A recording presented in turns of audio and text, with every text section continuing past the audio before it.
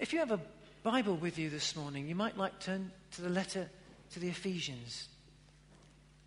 And Ephesians chapter 5. Ephesians chapter 5. It feels like a novelty for me this morning to be speaking. I suppose for the first time in about 5 or 6 weeks. I think some people thought he's having a holiday. He's retired. He's going away. And we have so much. We really do rejoice in our life of our church. Mike Swinburne last week, fantastic. Great giftings within the life of our church.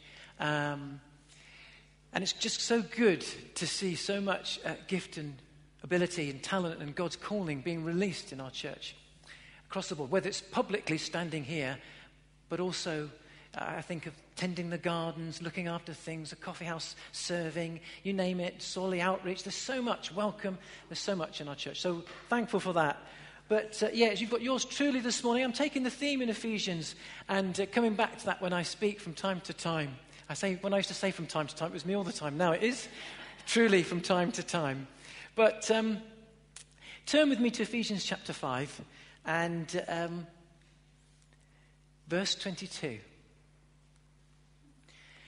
Reads like this from the NIV: Wives, submit to your husbands as to the Lord. For the husband is the head of the wife, as Christ is the head of the church, his body, of which he is the Saviour. Now, as the church submits to Christ, so also wives should submit to their husbands in everything. Husbands, love your wives, just as Christ loved the church and gave himself up for her to make her holy, cleansing her by the washing with water through the word, and to present her to himself as a radiant church without stain or wrinkle or any other blemish. Annette's pointing to her glasses because I pause quite a lot now. And sometimes it's because maybe I need to look at that. But holy and blameless. In this same way, husbands ought to love their wives as their own bodies. He who loves his wife loves himself. After all, no one ever hated his own body, but he feeds and cares for it, just as Christ does the church, for we are members of his body. For this reason, a man will leave his father and mother and be united to his wife, and the two will become one flesh. This is a profound mystery, and I am talking about Christ and the church. However, each one of you also must love his wife as he loves himself, and the wife must respect her husband. So we're looking at a series, I said when I speak from time to time, of God's new society. And it's based on the letter to the Ephesians, this letter that we're looking at together. And the society is the church. The church is God's new society. It's not an alternative. It is God's answer to life. It's not just something for a Sunday morning, not something that we go into closed doors and bolt the doors and then hold the fort for the Lord might be coming or will be coming one day. But church is about life, a new way of life, a new society. God's people called out and gathered together. People, life. And we've been looking at this and are looking at this together and have been over a number of months. And so just as just a couple of minutes just to recap and set it in context, because it's been a little while since we came back to this theme and you might be in the distant murky past of about 5 or 6 weeks ago. So we looked in this 6 chapters. The letter is divided into 6 chapters, and the first 3, chapters 1 to 3, we've spent a lot of time. The key verse there is about being seated in Christ. Can you remember that? It's a long time ago, but I spent a long time about what does it mean to be in Christ, to be seated. And we looked at our identity and who we are, and that we are adopted in Christ, that we're seated in Christ in the heavenly realms, that we have all the riches of heaven at our disposal and for us. We have an inheritance, freedom, forgiveness. And we spent quite a lot of time, the first 4 weeks, looking at this inheritance and then who we are, our identity. Remember, we looked at this idea of discovering who we were. We're new creations, new people in Christ. I made the comment that I meet lots of people that look good, sound good, and are very accomplished, but they don't think they're very good and don't act good. And it's because of what they think and who they are. And so who you are, who you think you are, is so important. So we spent a long time looking at identity, who we are, and discovering and rediscovering that in Christ we're new. We're amazing, loved, adopted. You are amazing, loved by God so much, precious, treasured, and treasured so much that he gives everything, all of his inheritance. This is what it means to be in family, in God, and we looked at that in great detail. So that's what chapters 1 to 3 talk about, inheritance in Christ. Then there's a change, there's a shift. As we move now in chapters 4, 5, and 6, it moves from in the heavenlies and our inheritance and looking at our identity to looking at how that's then practiced on earth. Remember, position in the heavenlies? Now we look at practice. And Paul now shares this idea of how we practice life. This inheritance, our identity, this new life, this new person that we are and who we are and that we become in Jesus, then is to be practiced out on earth. And now it turns from being seated to walking. The NIV translate that, live a life worthy of your calling. The NIV translates live from the King James Version, which says walk in a way worthy of your calling. So we go from being seated now to walking, to an identity in heaven with all the benefits, treasures, power, authority, gifts, and all the resources that we can live this life. Now you need to know identity. We need to know our riches and resources so that we can now live, because there is a challenge. It's where the tyre hits the road. Was it in Formula One racing? Was it Mercedes racing, been testing their tyres with Pirelli, the tyre firm, and they've got into trouble. It's where the rubber hits the road, testing the type of rubber. And in life, we're now called to practice to live out our lives. It's not a fluffy white cloud where you wait till you get your wings and then we just float around in heaven. But we can live an amazing life on earth. But it needs the riches and resources and identifying our identity in the resources of Jesus Christ. And this is what Paul shares at great measure. And we've looked at this at great length and in great measure. And if you can remember our walk, we looked at this idea of two things: sacrifice, live in the power of Christ and his sacrifice. And then a few weeks after that, we looked at this theme of the Spirit, being filled with the Spirit. How are we going to live this life? How are we going to appropriate these riches? How are we going to lay hold of the riches of heaven that are ours through the life of Christ in our lives? And it talks about sacrifice. And then we looked at being filled by the Spirit, continually influenced. Can you remember? We talked about this at great measure, and responding with our lives of being filled. Now, remember that. What I'm about to share, remember that it's by the power of the Holy Spirit, because there's a tall order. We are called to live the life of Christ, to walk the way that Jesus walked. Can't say I didn't know that. Well, not after the next few weeks anyway. Okay, so to live in the power of the Holy Spirit then, to be filled with the Spirit, enables us then to live the life full of the Spirit. And we've been looking at this idea of being filled with the Spirit. Now, Paul moves in Ephesians 5, verses 22. He looks at a Spirit-filled home life, marriage, husband and wife. He looks at parents and children a bit later on, and then slaves and masters, work.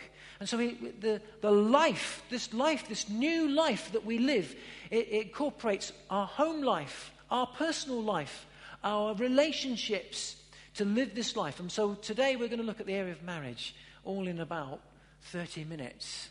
And but it's not a definitive statement on marriage, but there's going to be just something that we're going to look at. We're going to just apply the text that's before us. And one of the challenging things is that when you do, one of the good things about speaking through a book is that you touch everything. Everything, the whole of God's word is touched. One of the challenging things about speaking at the whole of God's word, you can't duck a thing. You face everything. And so this morning we're going to face everything and look at what Jesus would teach and what Paul is teaching in opening up the life of Christ before us, and we're going to look at this together. A little some children were asked some questions. What makes a marriage? How do you make marriage last? And a little boy called Ricky, who's 7, so this was asked of just a group of children, and Ricky, who's 7, was asked, how do you think you make marriage last, Ricky? And Ricky said this. He said this is the pearl of wisdom that Ricky said. This is true. He says, tell your wife she looks pretty even if she looks like a truck. I suppose in Ricky's life, trucks were a big deal. So this morning you look great. Everybody, you look amazing. I daren't look at my wife and say, you look wonderful. Because you look daggers back at me. No, she would never. She never looks daggers at me. Yeah. Oh, no, she doesn't. Oh, yes, she does. She's doing it right now.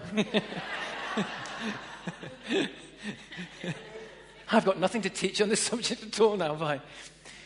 Let's have a look at this together. And spirit-filled marriage, then.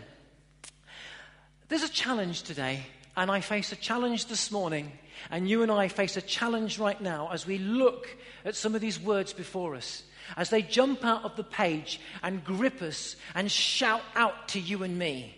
Perhaps they might shout out to you, no, I can't believe what I've just read.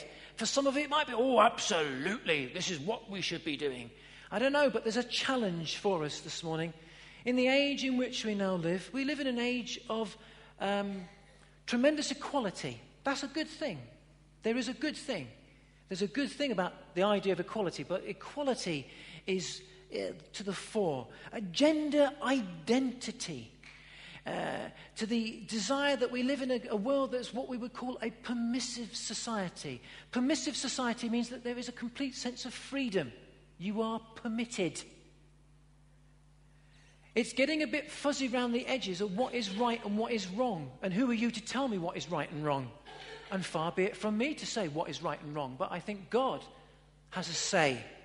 God has the say on what is right and what is wrong and what is good. Maybe not me and not you. But we don't live in an age that likes that anymore. So we have to filter this morning some of what's said into this environment. Political correctness. Today, you would not say husband or wife. It would be you tick partner. You might say there's nothing wrong with ticking that, perhaps. But it just prepares the way for everything to be very fuzzy around the edges. It's preparing that sort of dimension. So even with relationships and life, it's all getting pretty fuzzy. Even amongst Christians, we're not sure what we believe anymore. Even amongst evangelical, that means evangelicals, people that believe the Bible completely. Charismatic Christians, people that believe in the things of the Spirit and the miraculous power of the Spirit. Things are getting fuzzy. People are now saying things about the Bible that they never used to. They don't believe certain things. Not in the liberal church, in evangelical and charismatic churches. So, because things are getting fuzzy around the edges. By that I mean blurred. If you think, what's he saying, fuzzy? I mean blurred around the edges. We live in a world of consumer rights. It's my rights, my freedom, my privilege. There's a freedom there. So by all means, equality. There is equality. And we're going to look that the Bible and Christianity teaches tremendous equality. But it's clear. It's not fuzzy. It's not blurred around the edge. And so we're speaking, remember, of a new society. A God-empowered, Spirit-empowered society. Not an alternative, but something that is God-ordained, something that's God-inspired, that He wants us to live. And that will bring us into a clash of kingdoms. That will bring us into standing at times, not on my soapbox and telling people off, but standing and saying, I really believe the Bible says this. I can do no other thing than believe this and stand upon this and go with this. And that might make people say, oh, you're intransigent, that is wrong. But I think if you do that with great love and great humility and great mercy, is what we're going to look at, then we'll be able to stand upon the Word of God. And I believe in the Word of God. This thing called the Bible, this book, is the Word of God. I believe that if we believe this and hold to this, we'll not go wrong. And I would say to you, we're living in a challenging time. I looked at a sermon that I wrote on this subject 20 years ago. You might think 20 years ago, that's a long time.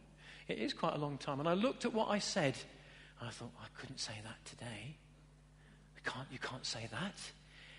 Even in Christian circles, what we now find acceptable and treading on people's toes. So, there's a challenge.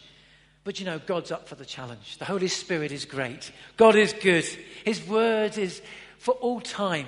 God wants the best for our lives, the best for your life, the best for this world, the best for marriage, the best for single parents, the best for children, the best in our relationships. It's something that's forever, was always conceived in his heart. And if we live according to his word, the Bible I'm saying, we can never go wrong.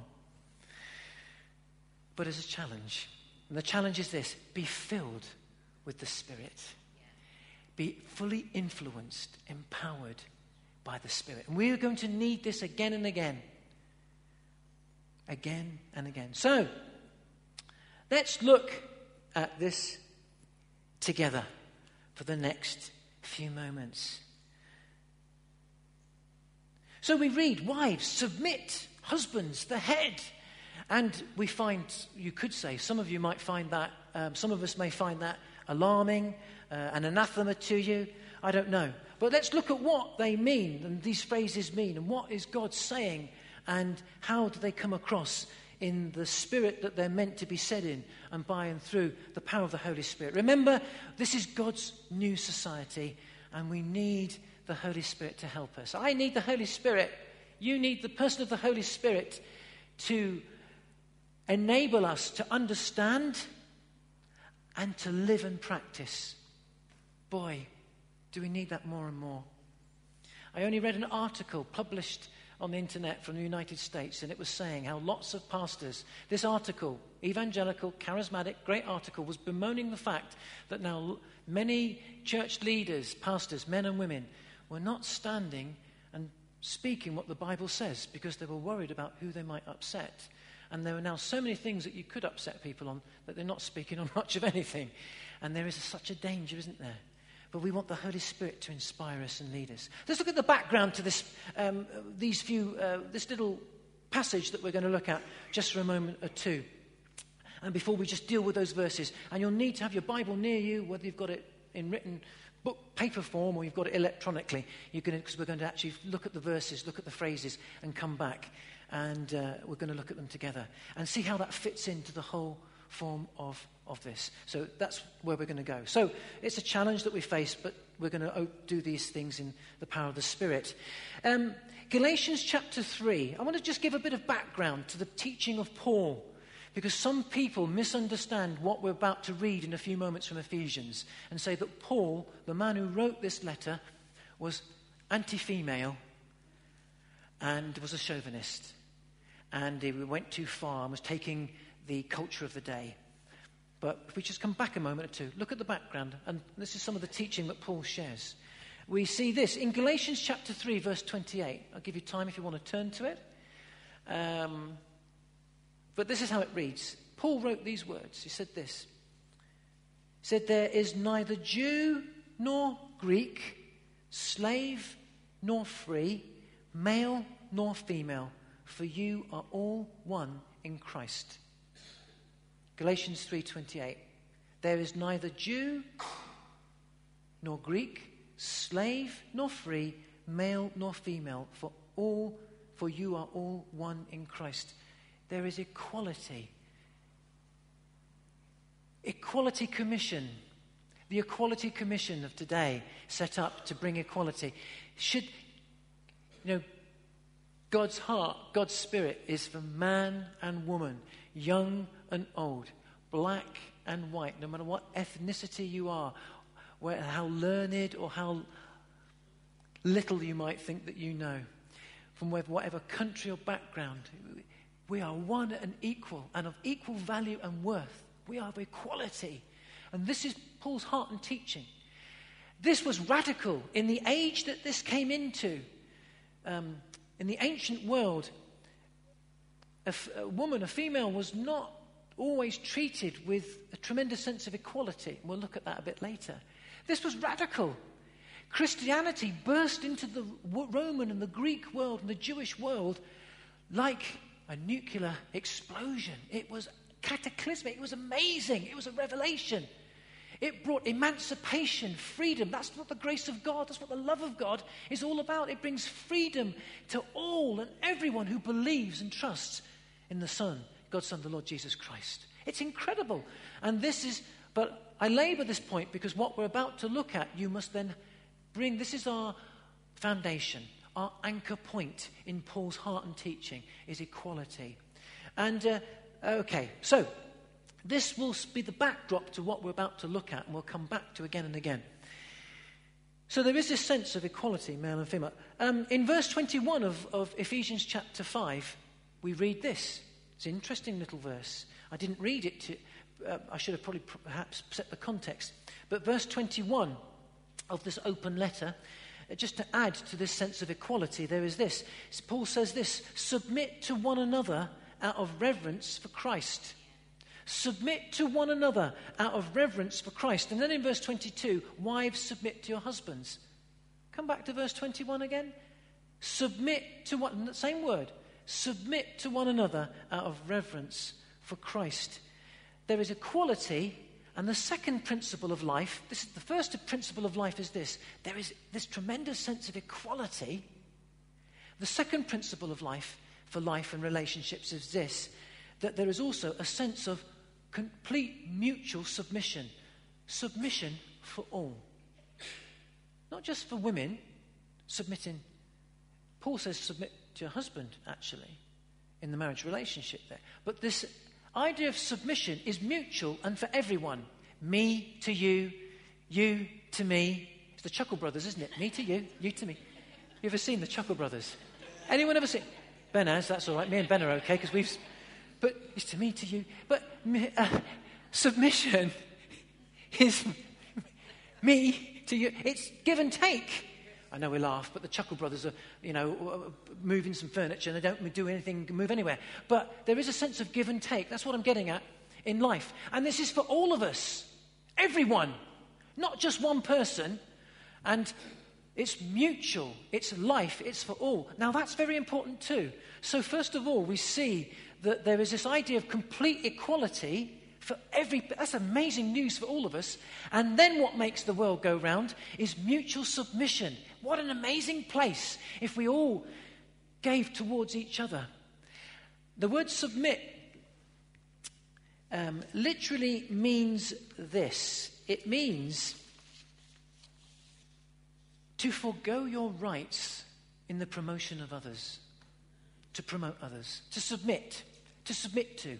If I was to submit to you and you to me and me to you, you would forgo your rights to promote me and I would forgo my rights to promote you. It's not one-way traffic. One-way traffic would mean I'll be a doormat. Although Jesus was incredibly, amazingly, he says he took the sin of the world. He became, dare I say the word, and I don't say this irreverently, but he became my doormat. That's grace. It's incredible. That's why we are so loved.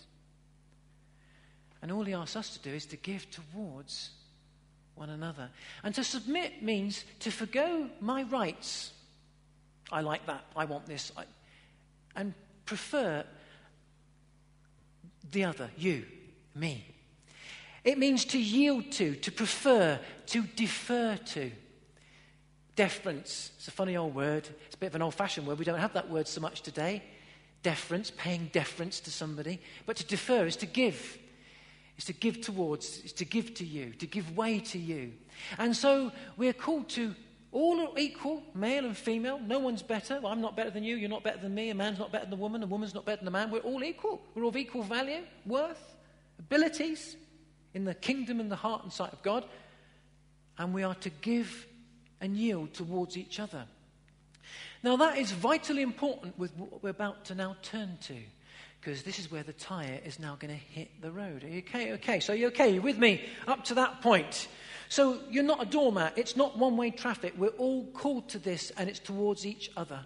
And so this is vitally important when we now look at particular, now Paul comes down and takes this understanding of equality and submission of life, and he brings it and focuses it now, brings it in to the area of marriage, and then he brings it a bit later on to the area of parents and children, and then he brings it a bit later on after that in this letter to the area of slaves and masters, but we'll look at a modern life, we'll look at work when we come to look at this. And so Paul brings this to particular circumstances, this general theme. But we can see that there's a general theme there, and it sort of sets us up. So, okay, let's move on a bit further then. So if you want to turn in your Bibles with me to verses 22 to 25, we'll just look at this just for a moment or two, and then we're going to come and pray together. So what I've just shared, it's radical teaching in the day and the culture. This idea of equality and mutual submission, you did not have that in Roman and Greek culture necessarily, and in the Judaistic culture. I don't want to paint a bad picture. There were good things in those cultures, but in the era of that day, the father figure in the home was almost godlike, and was he who had to be obeyed in Roman culture at the time. It was patriarchal, paternalistic. And so the father figure would have been in Roman culture really powerful and almost godlike. And so when Paul comes and says we're all equal, and Christianity shows that we are all equal, and Jesus teaches us that we're all made equal, and that there's all mutual submission, this turned the world upside down. It's quite spectacular. It's quite amazing. And yet there is a sense of order in life, and Paul shares this, and he looks at this in the marriage relationship. And so what Paul is teaching on now as we look at these few verses together is really responsibilities in our relationship. Roles and responsibility within relationship, and in this particular area, the relationship of marriage. So he says there, wives, submit to your husband as in the Lord. And husbands, love your wives as Christ loved the church. And so he says, wives, submit to your husband.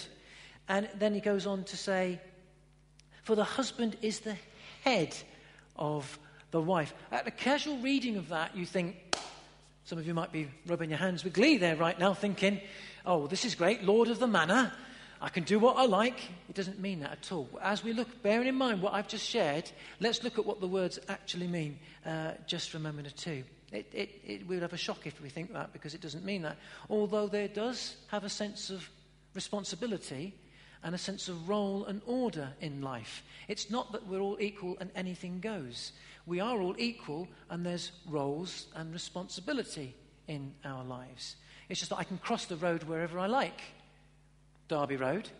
At the moment it's quiet, but you come out here during any other time of the week and it's just non-stop traffic. So there's points along the road called lights and a zebra crossing, and there's order to life. And so there's the lights or the zebra crossings in our lives, and there's a sense of order in our lives. And so this is what Paul looks at in the area of husband and wife relationship in marriage. So let's look at that. So to submit there, we've just looked at this. It's this idea of deferring, yielding to promote an other. And Paul uses this for us all. And now Paul is now bringing this into the marriage relationship and saying, wives, defer to, yield to promote the other. And then he says this. He says, for the husband is the head of the wife. The word head there literally means authority or source, but not in the sense of being authoritarian. It's a responsibility, not a rule. The word head has, just so he says, just as Christ is the head of the church. Do you see this? It's interesting. So he says the husband is the head of the wife, just as Christ is the head of the church. He looks at Christ's relationship with church and Jesus being the head of the church, and the husband's relationship with his wife. And when you look at Jesus being the head of the church, what did Jesus do for the church? Well, he laid his life down for the church, for you and me. What does Jesus do for his disciples? He got down on his knees and washed their feet. We've looked at this in the past. He served. He served. He actually said, the ruler becomes the servant. And so we see that in the heart of Jesus, his responsibility, his leadership, his authority is one that is not like the Lord of the manor, but is a tremendous sense of love and service and heart. And so it's in that context that Paul uses this idea of head, not as in, I'm the boss. I think, is it one of the Disney films? I think it's a Disney film, I forget now, but one of the, I think it's one of the I forget which one it is now, but sorry? Fox and Hound. That's it, Helen. My Helen knows life by Disney films. Fox and Hound. Fox and Hound. One of the hounds says, I can't do it. I'm the leader. It's a bloodhound from the southern America, all right? And he goes, I'm the leader. And there's this hound that's always the leader. And he's always charging off being the leader. But he's not really the leader. He just wants to be a leader and just tell everybody what to do. And it's not like that. When it says head, it doesn't mean say, I'm the leader. And you just charge off as a husband and tell everybody what to do. Christ serves the church, loves the church, gave his life for the church, and is responsible for the church. Jesus is responsible for us. And it's that means head. Head is the responsibility. So the responsibility, you could say final responsibility for the family is husband and wife. We'll look at this together. But there is a sense of the final sense of God will come looking. He looks at husband. He will look to you, will look to me. And it's in that responsibility, I love to use the term responsibility, not rule. Somebody that sits there and says, do as I say, that's somebody ruling, being like a dictator. It's not that. It doesn't mean that, because Jesus didn't give us that example. And it's in that context there that submission is linked to this idea of responsibility. Now, so we've looked at this idea of mutual submission of life and the way we do that to one another. And we'll see what this submission and this headship is linked to, because we're not detracting what the husband is called to do in a moment or two. But it's in that responsibility. So the husband is given a sense of responsibility, a final sense of responsibility. Just as Jesus is responsible for the church, then husband is responsible for his family. That's what it's basically saying, finally. And yet, wife and husband together are co-workers, completely equal. It's just a sense of responsibility. And I say this because in Genesis chapter 2, if you've got a Bible with you, turn to Genesis chapter 2, verses 18 onwards. We see that God says to Adam, it's not good for you to be alone. I will make a helper for you. This is a creation principle. This is of co-equality, okay? So I'm balancing out what I'm saying is now that husband and wife are equal. And yet there is a sense of responsibility. Boy, is there a responsibility. In Genesis chapter 2, verses 18 onwards, we see that God makes the world, and he has Adam in the garden. But then says to Adam, hang on. Well, he didn't say hang on, but he says, it's not good for you to be alone. You need a helper. And they looked at all the animals and they couldn't find a helper. And so you'll see in Genesis 2:18 onwards, it says that God caused Adam to sleep, and from a rib in his side made woman to be his helpmate or helper. And so there's this understanding. It's in Genesis 2 there. You'll see it in verses 18 onwards. So the Lord said, it's not good for man to be alone. I will make a helper suitable for you. So God made a woman from Adam's rib, from his side, so that she could stand at his side by side. There's no underdog here. It's side by side.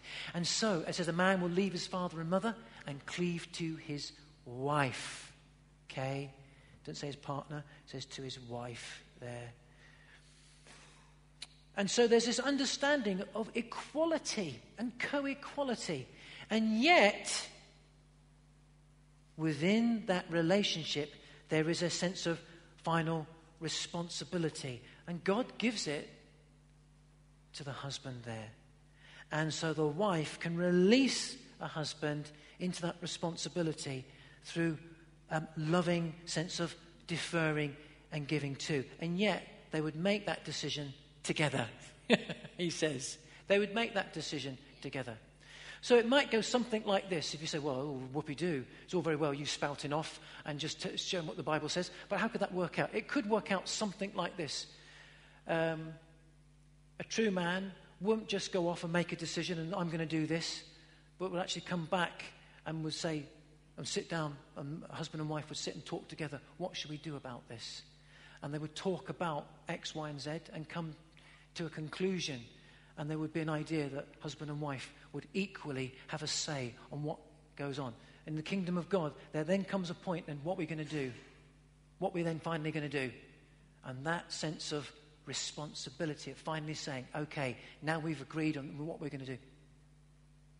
Paul would say that would be with the husband in the family relationship. If you are single, you find yourself as a single parent, then you are making that responsibility yourself. I'm dealing at the moment with husband and wife. Don't you worry. Next time we speak together, we'll be looking at parents and children. And I understand we'll look at the whole area of what it's like to be as a single parent. We're going to try and look at that and pray about that. So we're not forgetting anyone that finds himself to be a single parent right now. I'm not looking to duck the issue. We will begin, next time we meet together and I share on the subject, we'll be praying for people that find themselves as married couples, parents and single parents. We'll look at that and look to pray over that in the morning and bring support to that. But this morning, I just want to deal with what we've got in front of us just for the time being, not to duck any other issue. Okay, so let's move on quickly. Not wanting... So... when we look at that, Jesus is the head of the church. So he says, Paul says that the husband is the head of the wife. Jesus is the head of the church, but doesn't rule the church, doesn't dominate the church, doesn't act like a dictator with the church. Jesus loves the church. Jesus lays down his life for the church. Jesus washes the church's feet, but is ultimately responsible for the church. The Father says, your church.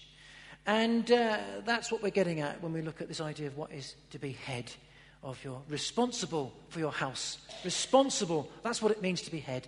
But then we come on to husband, and then Paul says far more to the husband than he does the wife. The responsibility is even greater. And so we turn now to this next part. It says, husbands, love your wives as Christ loved the church and gave himself up for it and for her.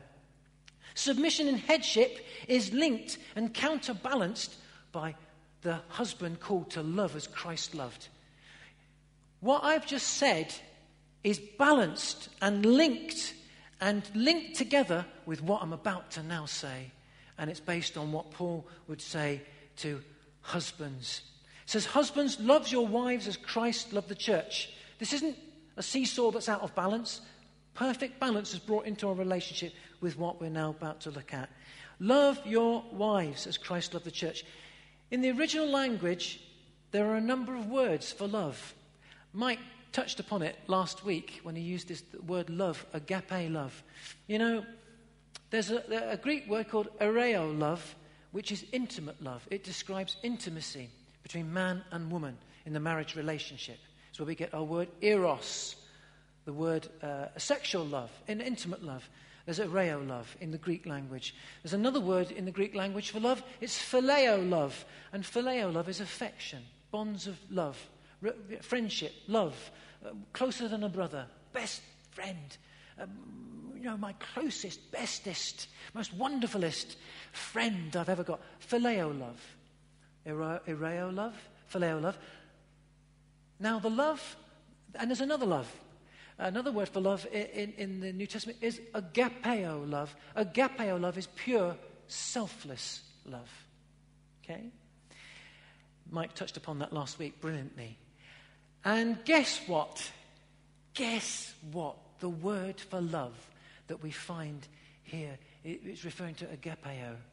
Husband, agapeo, your wife. In other words, selflessly love.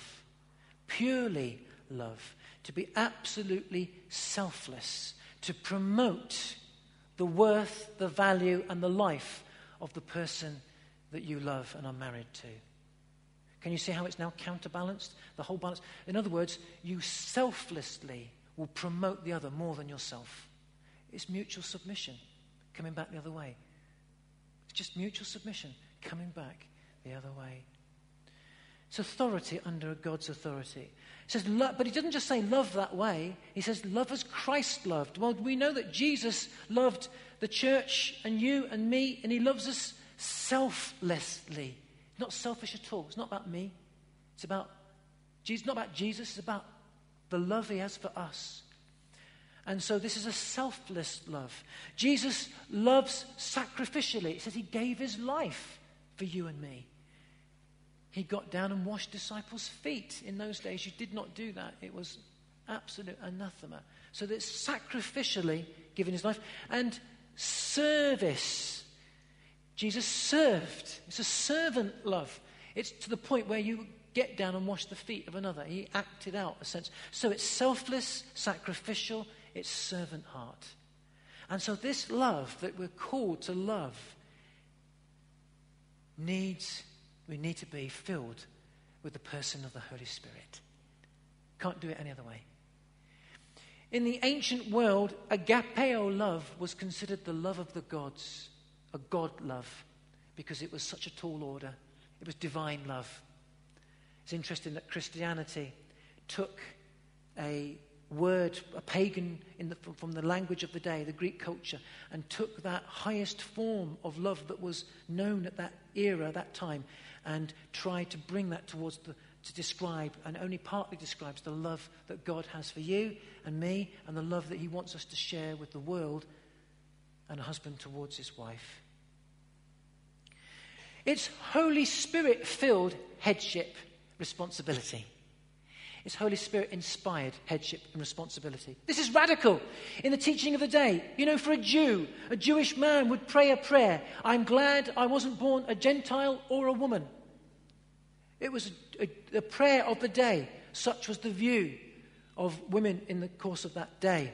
In the Greek world, it's well known that in Greek writing at the time and in that era, in the ancient Greek world, that a man who would be married, the wife would be for the family, the home, to give legitimacy to the children, to lead a good home.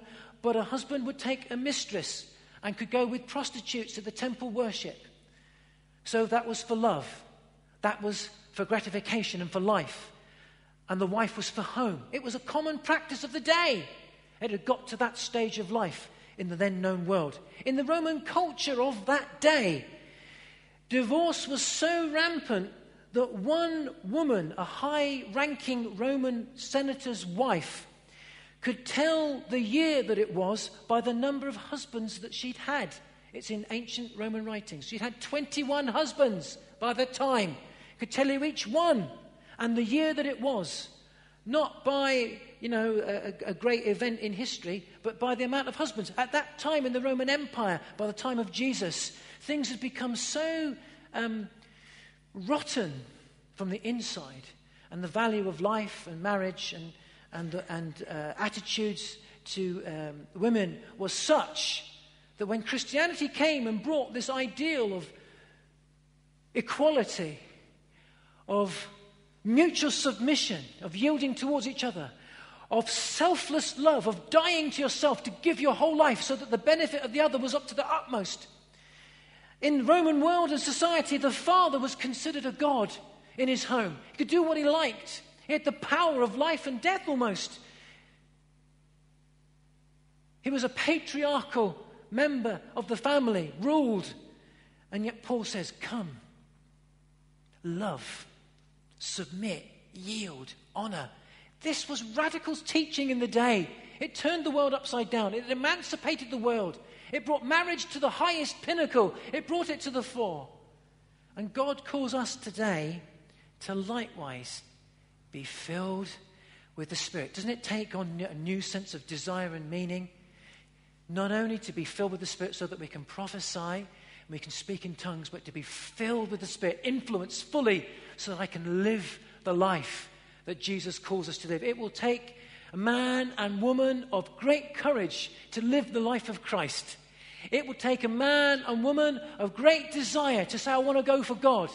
It would take a man and woman to live this way. It would take great determination, a real desire to be empowered, to be filled. It would take a man and woman to be full of the Spirit to live this way. But this is God's new society. He brings relationship to the fore. Now, what we present this morning is not a definitive answer to life and marriage. It's just dealing with the text that's before us. It's part of the picture.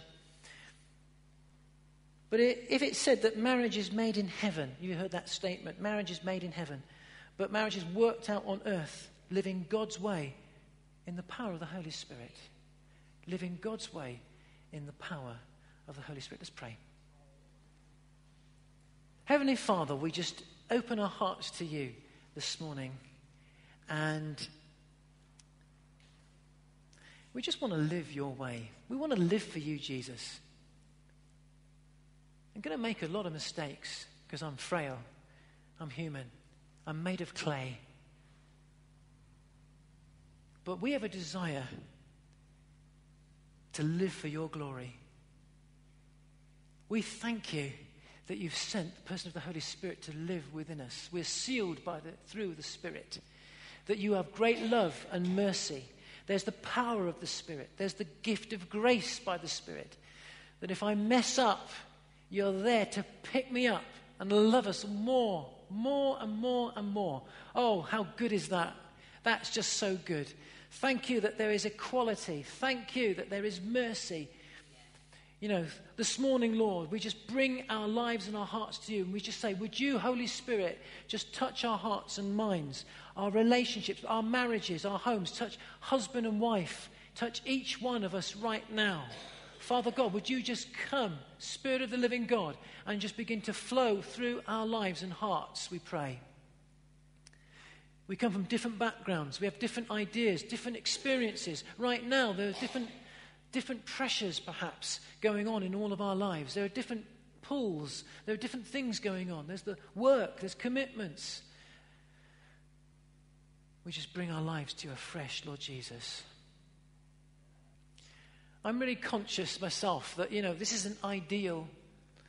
I'm really conscious that these are things that I fall foul in my own life from time to time. I'm really conscious, that for some of us this morning, there'll be people saying, what about my husband's not a Christian? What about my wife's not a Christian? What about me? I'm going through a terrible divorce. All I can say is that the Holy Spirit is here, and Jesus is here, and he loves you. He loves me. And he can apply this ideal to any circumstance and any situation by his grace and by his love and by his mercy. He can apply these things. And so to our hearts right now, I just want us just to open up your heart, will you, right now? I just want to pray. I just feel very conscious of hurting people. And maybe what I've shared this morning has made you hurt all the more. That's a nervous laugh, by the way. Because I'm just conscious that there are hurting people. I am conscious that there'll be people this morning that might be feeling right now, it's all very well saying that, but how's that going to work out for me? I'm just conscious. I'm conscious of people saying things like, but you don't know what's going on in my home. I'm conscious. All I can say is that the Lord Jesus is full of grace and goodness, and that God is good, and that he has sent the person of the Holy Spirit to help us. This is why Paul had to say again and again, be filled, fully influenced. And so in our relationships, in our homes, in our lives, where things haven't quite worked out perhaps, let's ask the Holy Spirit to come and fill us. Can we do that this morning? Come and fill us. Come and fully influence us in that area. Don't beat yourself up on what you don't do, what you've got to do, what you should do. Don't do any of that right now. Let's just pray, Holy Spirit, come and fill our relationship. Come and fill our lives, my life. Should we just do that right now? I'm going to ask you, if you can stand with me, please stand just for a moment. Let's just pray, shall we, right now? And just say, Holy Spirit, just come and fill. Just come and fill my circumstance. Just pray that, shall we, right now? Come and flood my circumstance. You know what your circumstance is. I might not know everything right now, But if it's a circumstance where you need household salvation, if it's a circumstance where you don't fully understand some of the teaching, if it's a circumstance where you feel that there's hurting going on, if it's a circumstance that there's painful things being said and done, if you feel that you've fouled up, you've made a mistake, let's just pray, Holy Spirit, come and fill. Just come and fill. The Spirit of God will come and fill and do something in that circumstance. Should we just do that right now? I just encourage you to open your hands like I'm doing right now. Lift them out or up to heaven if you can. And if you're a bit self-conscious of that, maybe just open. It's a way of saying, I need you, God. It's an identification. It's a simple thing. And as we do that, let's just pray together at the same time so that no one feels embarrassed. Come and fill us. Come and fill me, Holy Spirit. Come and fill my marriage. Come and fill my life. Come and fill me as a parent. Come and fill me as a single person. Come and fill me right now. Let's just do that. Should we pray that together so that let's just break the sound barrier. I just encourage you. Come and fill us now, Lord. Would you come and fill us, Lord? Fill our marriages, fill our homes, fill our relationships with our children, relationships with husband and wife.